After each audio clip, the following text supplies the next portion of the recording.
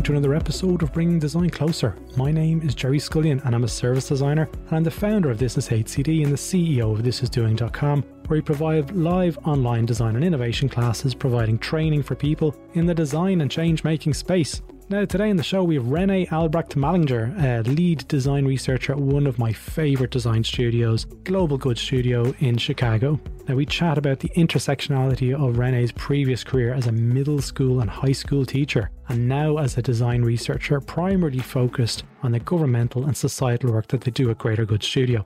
Now, what pieces Renee has felt that sets them up for success, so pulls across into the design research role they have, and set them up for success while working in complexity on a day-to-day basis. What comes out in the conversation was the formal education that Renee received as a teacher has better prepared her for handling potentially trauma-inducing situations whilst researching, something many, if any, design educators cover: psychological safety when researching, folks. It's an important one. This is a great conversation. Let's jump straight into it.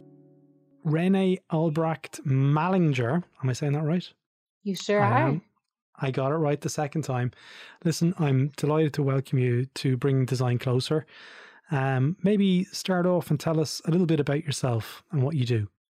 Absolutely. I am a lead design researcher at Greater Good Studio, which means that I help to manage teams and learn from people who are at the center of the problems that groups are trying to solve. And at Greater Good, all of the problems that we are trying to solve are related to social impact.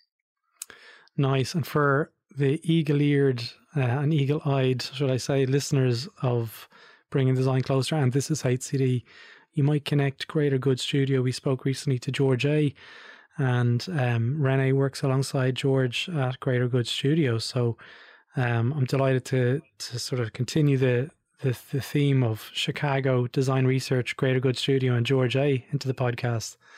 So how long have you been working at Greater Good Studio? I started there last summer, so a little bit over a year ago. And before that, and I guess the topic that we're going to be speaking about today is the intersectionality on your previous career as a teacher, where you taught middle school and high school, and how that kind of intersects with your role as a design researcher or design research lead at Greater Good Studio. So tell us, what was it about teaching that got you into teaching in the first place? So I absolutely never intended to become a teacher. I went to college fully intending to become something like a lawyer. But collective gasp from the audience. I know. The issue is that I love reading, which made the law seem like a great career. Yeah. But at the end of my time in college, I got, drafted into teaching a music theory course, and just loved it, really enjoyed it, felt like I was really good at it. So at the very last minute, pivoted, found an alternative certification program, and went to teach middle school and high school math in Chicago. Right. Okay. So you're teaching maths. So I noticed I added an S at the end of the word maths, which is probably going to be contentious for some of the audience. How do we handle this one? Math and maths. So I'll say maths, you say math. So you did that for a number of years. You were talking there around middle school. So what's middle school to everyone else outside of America? What ages are those?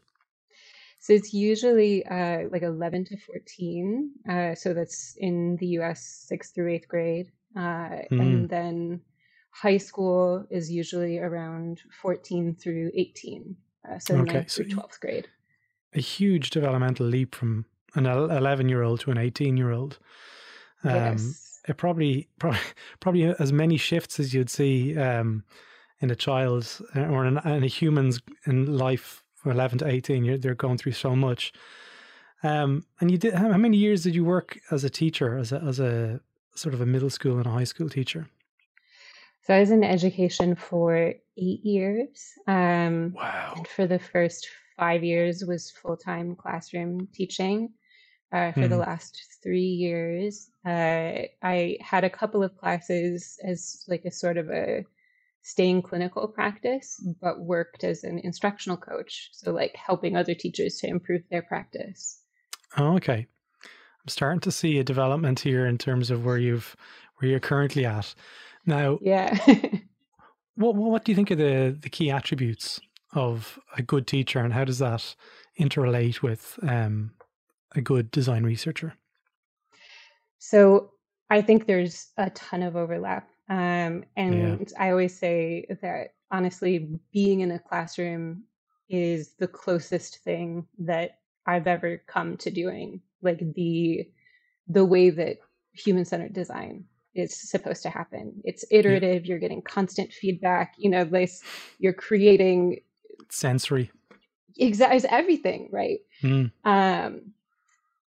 But I think a good teacher has got to be a good listener. They've got to be compassionate. They have to take a holistic approach to understanding the people that are in their care. And it involves a lot of creativity, which I think is something that we advance as really, really important in design. It's like creativity, innovation, being able to work within constraints. And a good teacher can do that. I'm going to zoom in on one of those key words that you just mentioned there, and it's care. And from speaking to a lot of teachers in my life, just from connecting with the old teachers that I had as well, the best teachers I had in my life were the ones that cared, and they went, and you felt supported and nurtured and relatively safe in their presence. I think care in terms of design research and human-centered design is something that comes from a place of compassion. And I'm really interested to see you use those two words interchangeably almost there around being an effective teacher and an effective researcher. What other things do you think that the teaching discipline or the design research discipline can pull from the teaching disciplines?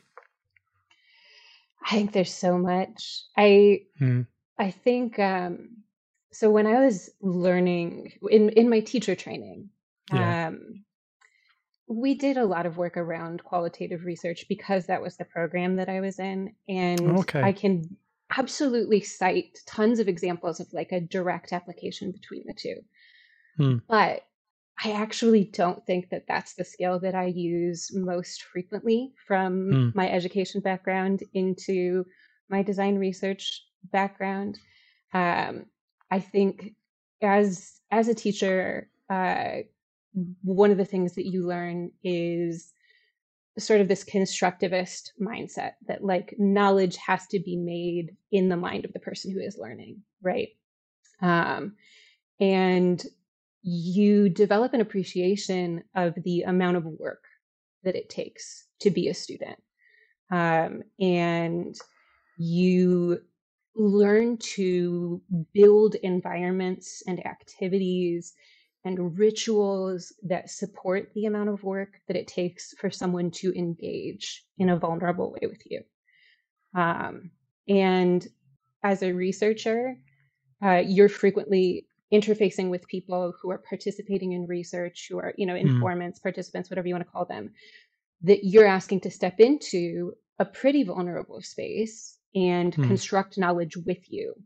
So you're both sharing a moment in which they have to expose themselves and you have to be open to taking in what they are creating. And you are designing that experience. Absolutely.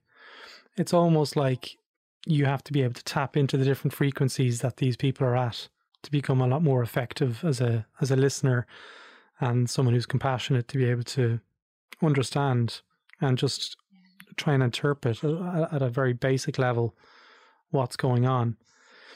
One thing that I'm interested to hear your thoughts on is when you're training to become a teacher, is there a sort of a duty of care or process there that sort of teaches the emerging teacher to handle complex situations? So working with children who are vulnerable and identifying these different things you need to be aware of as a teacher. Is that something that is taught, or is that something that's just inherently learned at a sixth sense to be able to become aware that something might be off? I think ideally, you start out with some learned knowledge around it. You take, I assume this is required for everybody, but I had to take, adolescent developmental psychology courses to understand how young people's minds were developing and working. And you do some study and work around, the sorts of things that kids are going through, and how to recognize signs of distress and how to respond. Sometimes that can be framed around things like behavior, and sometimes that can be framed around things like academics. But I think a lot of it, you learn these things in a classroom, and then you go into your own classroom and you're confronted with the reality of the situation.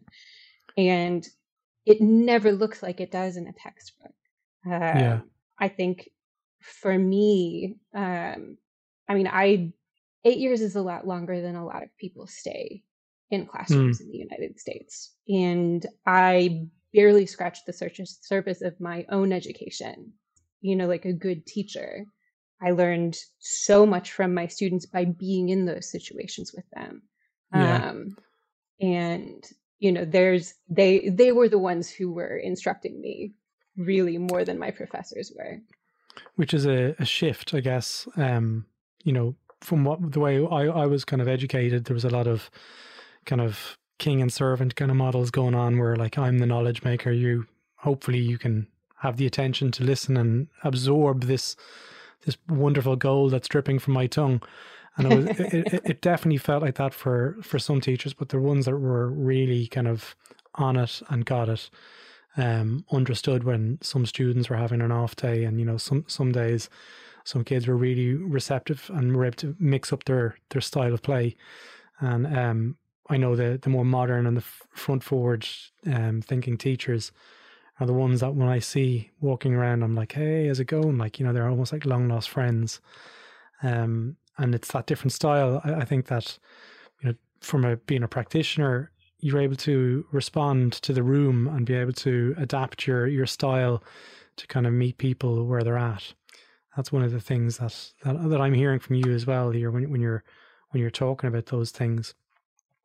In terms of the skills of being able to adapt as a teacher. Okay, so when you're in a classroom with kids who are 11, how have you carried those kind of learnings into the practice of running sessions and running workshops, whatever it is you might be doing on a day-to-day basis at Greater Good Studio?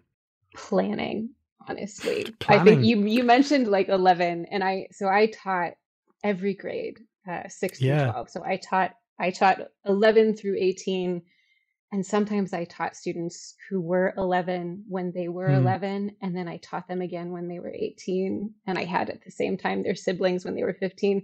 So, but I'm thinking particularly about that age group. And I think two things that come up first are the importance of clarity and flexibility. Tell me what you mean by clarity. Yeah. So young people in particular, especially when an adult is speaking to them, they're going to take what you say literally. Like coming in with, like, you have to say what you mean. You have to be gentle, you have to be kind, and you have to say what you mean, because they're going to take what you say at face verbatim. value. Yeah, exactly.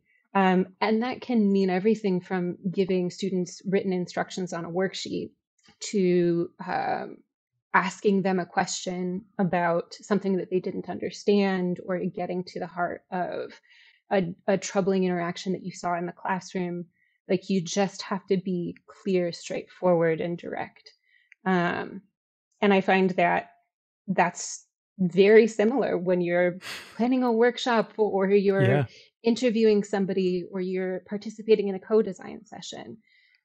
Just being clear is so much Absolutely. harder than it sounds. I know, but it's yeah. so critical. It's also pretty good design principles. And I think there are some of the principles from content design and some of the stuff that Sarah Winters has created. But I mean, that's really, it's interesting to hear that clarity as well. What was the second one you mentioned there a second ago? Flexibility. Flexibility. Okay, so we were talking about adaptability and flexibility. Tell me what you understand that to mean in the context of teaching. I mean, it means everything. Like Yeah, everything from you know, I'm from Chicago. I taught in Chicago. Everything yeah, from there was a ton of snow, and in your first period class, you have two of your, normally 35 students. You had a plan. You got to throw yeah, that plan out the window because that's not going to work. You're still responsible for creating a positive experience for those two people. yeah. But your original 35-person plan, that's not going to work. Or there was a fire alarm, or somebody threw a sandwich across the room, so there's that kind of flexibility where it's like something unplanned that was outside of anyone's control happened. And that can happen in a research session as well, right? Especially now in pandemic world, right? Someone's internet connection drops. Someone's child starts throwing a fit, and now they have to go take care of their kid. We got to reschedule. The technology fails.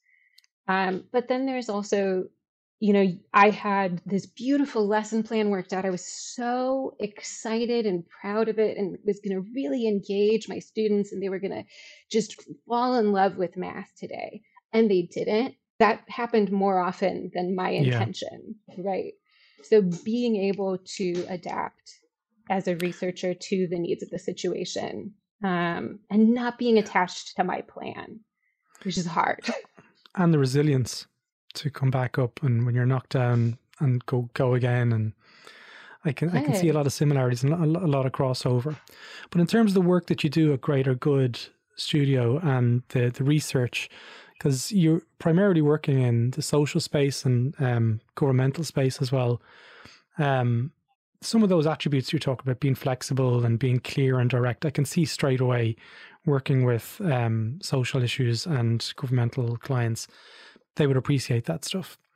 But in terms of the actual going down into the craft of doing design research and conducting sort of, say, evaluative or generative type, research that you're doing on an ongoing basis, what are the attributes, and lesser in the skills, but more the attributes that you carry forward into those sessions? And the bit that I'm talking, kind of hoping to get into a little bit more, is the compassionate side of things.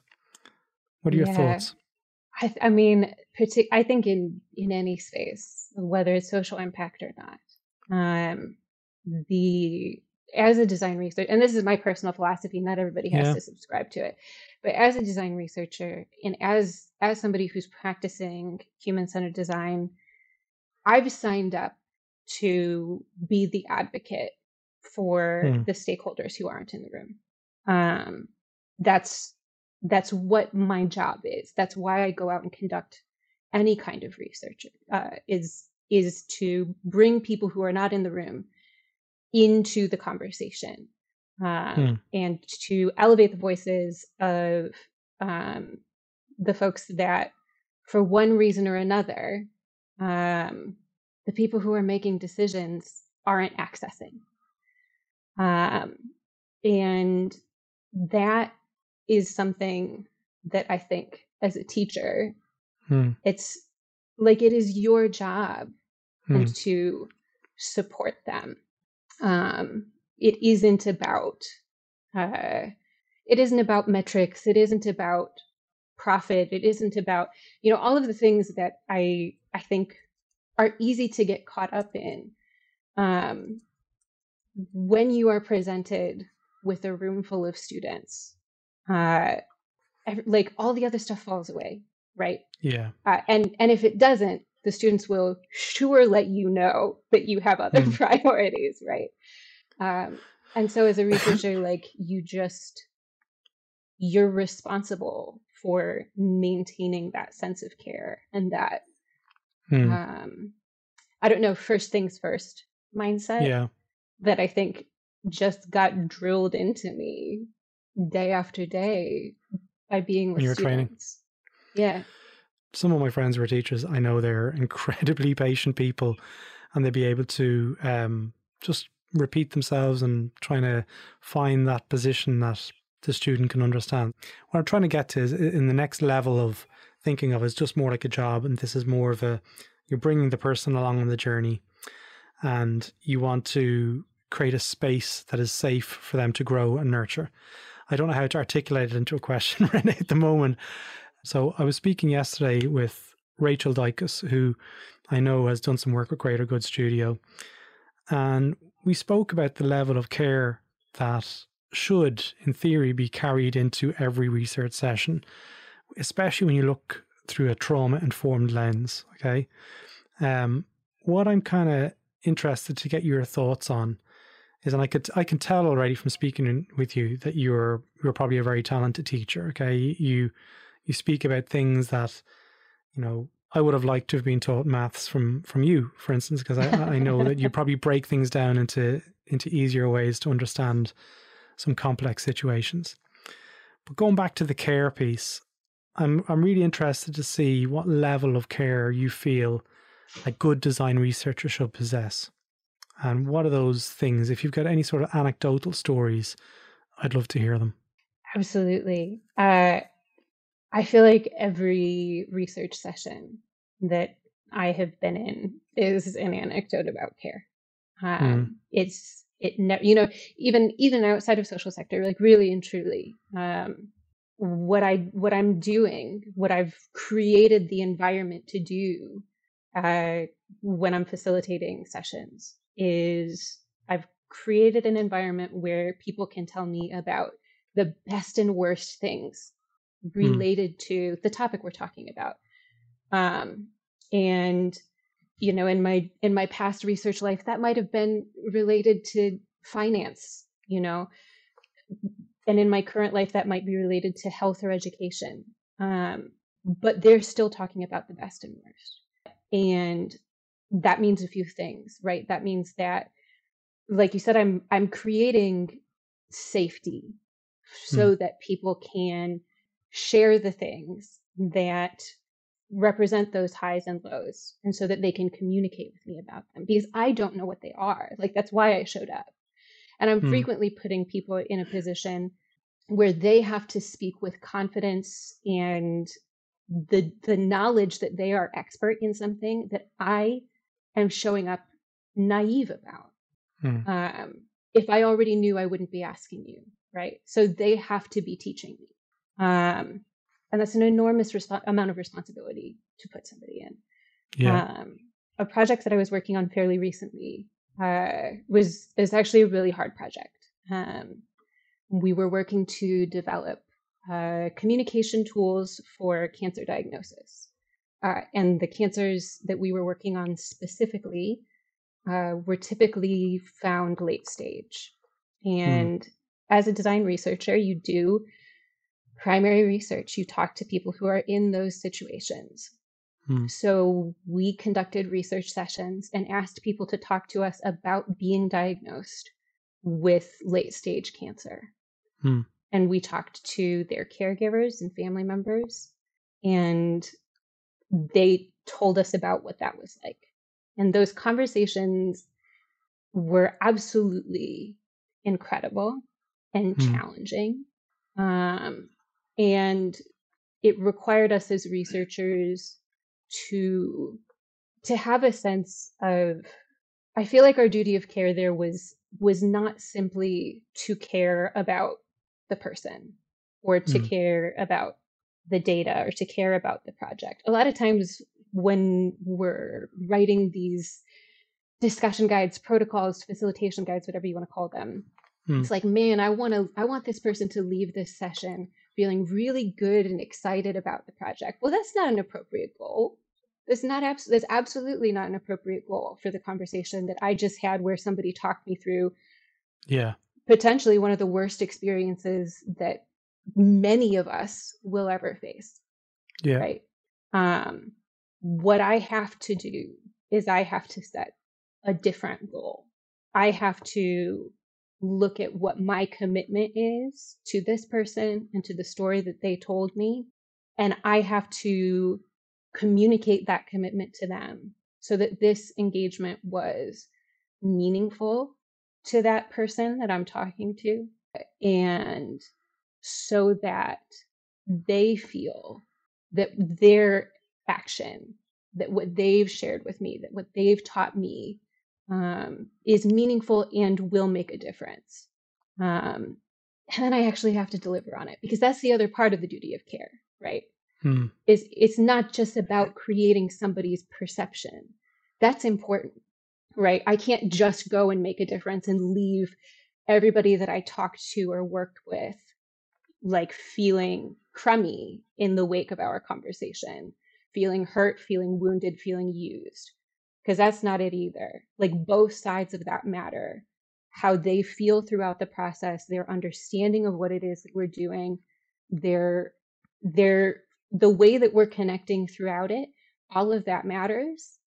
And then I have to go and take that and deliver and be that person in the room who's communicating and creating and Absolutely. Yeah. And those kind of conversations that you're having there, which are requiring people to be vulnerable and open, they can take their toll on the design researcher as well, or the researcher, whoever you want to call them. You know, the skills that you learned whilst training to be a teacher, it sounds like there's some foundational things that exist within that world that don't exist in design education world. So I'm seeing a crossover here in terms of, like, you would be better supported from your grounding in teaching than you would if you'd have been elevated through design research, where you might have learned how to more focus on prototyping or ideation, or whatever it is that happens in design school these days. But they don't have the psychological or the the foundations that you had whilst training to become a teacher. Am I right in saying that? Is that something that you lean on a little bit more, being aware of those situations when you're teaching, and then that crossover when you're being more aware as a design researcher? Does that set you up for success? I absolutely think so. I mean, I got to see both sides of the coin. Like, I did go to design school and I got all of the classes in prototyping and all of that.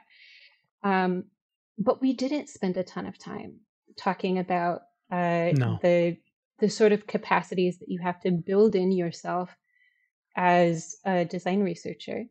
It's really scary. Because it is. Yeah. And you don't know what type of conversations you're getting into. I brought up, like, I've done work in finance before, right? You expect those conversations to be very dry. Sometimes they're not. I remember specifically a conversation with someone where we were talking about like benefits selection, voluntary benefit selection for independent contractors, very narrow focus. And it was generally, those conversations were what you would expect. And one conversation that I got into with somebody ended in just this very, like, deep interrogation of, I'm worried about my financial health and I'm dependent upon my partner, and it makes me feel like I'm not living in line with my values. Mm-hmm. And you can't just say, well, this is something that only social sector designers have to worry about. Yeah. All design researchers have to worry about that. Absolutely. For the finance sector, a lot of the research that I've done in that space, money's about control and power and structures like that. So I've had people become quite upset in research sessions whilst conducting research in that space. So you're right. But I guess looking at you as a whole, and you as you've got 2 or 3 different degrees or experience in those spaces, if you were to redesign or design a course that was fundamental to design research, Okay, so it was focused on design research. What would you take from both worlds and build this super course? What would that look like? Oof. I think pedagogy is critical. So pedagogy being the art or science of how you teach people and how they learn. I would love for designers. For designers. Absolutely. Because you are, communicating with participants, communicating with your team, communicating with clients, like it's absolutely critical. It's huge. I also think that an understanding of psychology is, I draw on that a lot. And I have throughout my practice.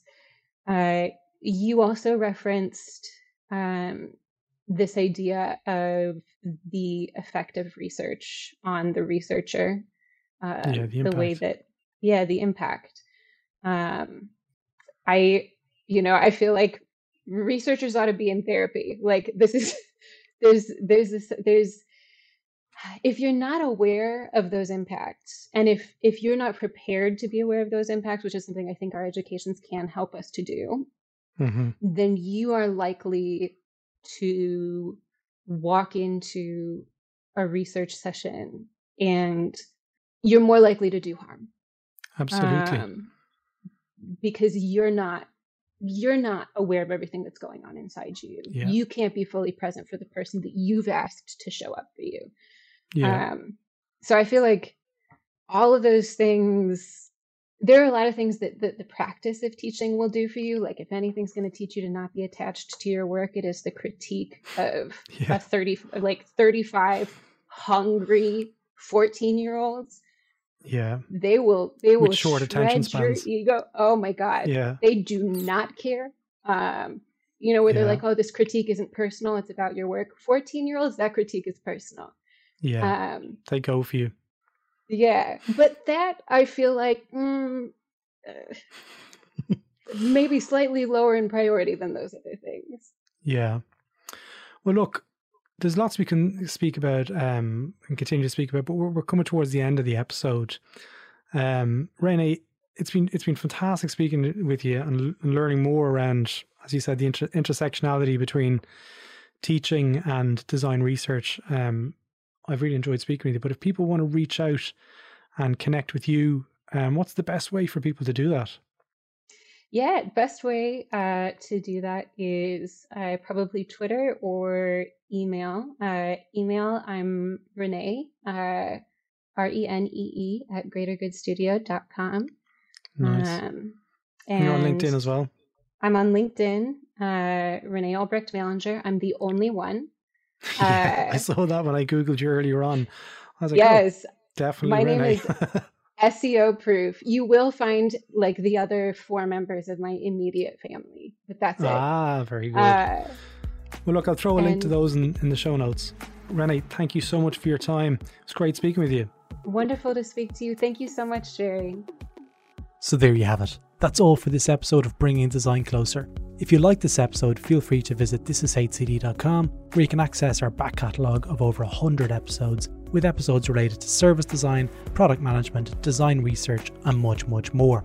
If you're interested in design and innovation training, feel free to check out our business, thisisdoing.com, where you can join online classrooms and learn from the world's best design and innovation leaders.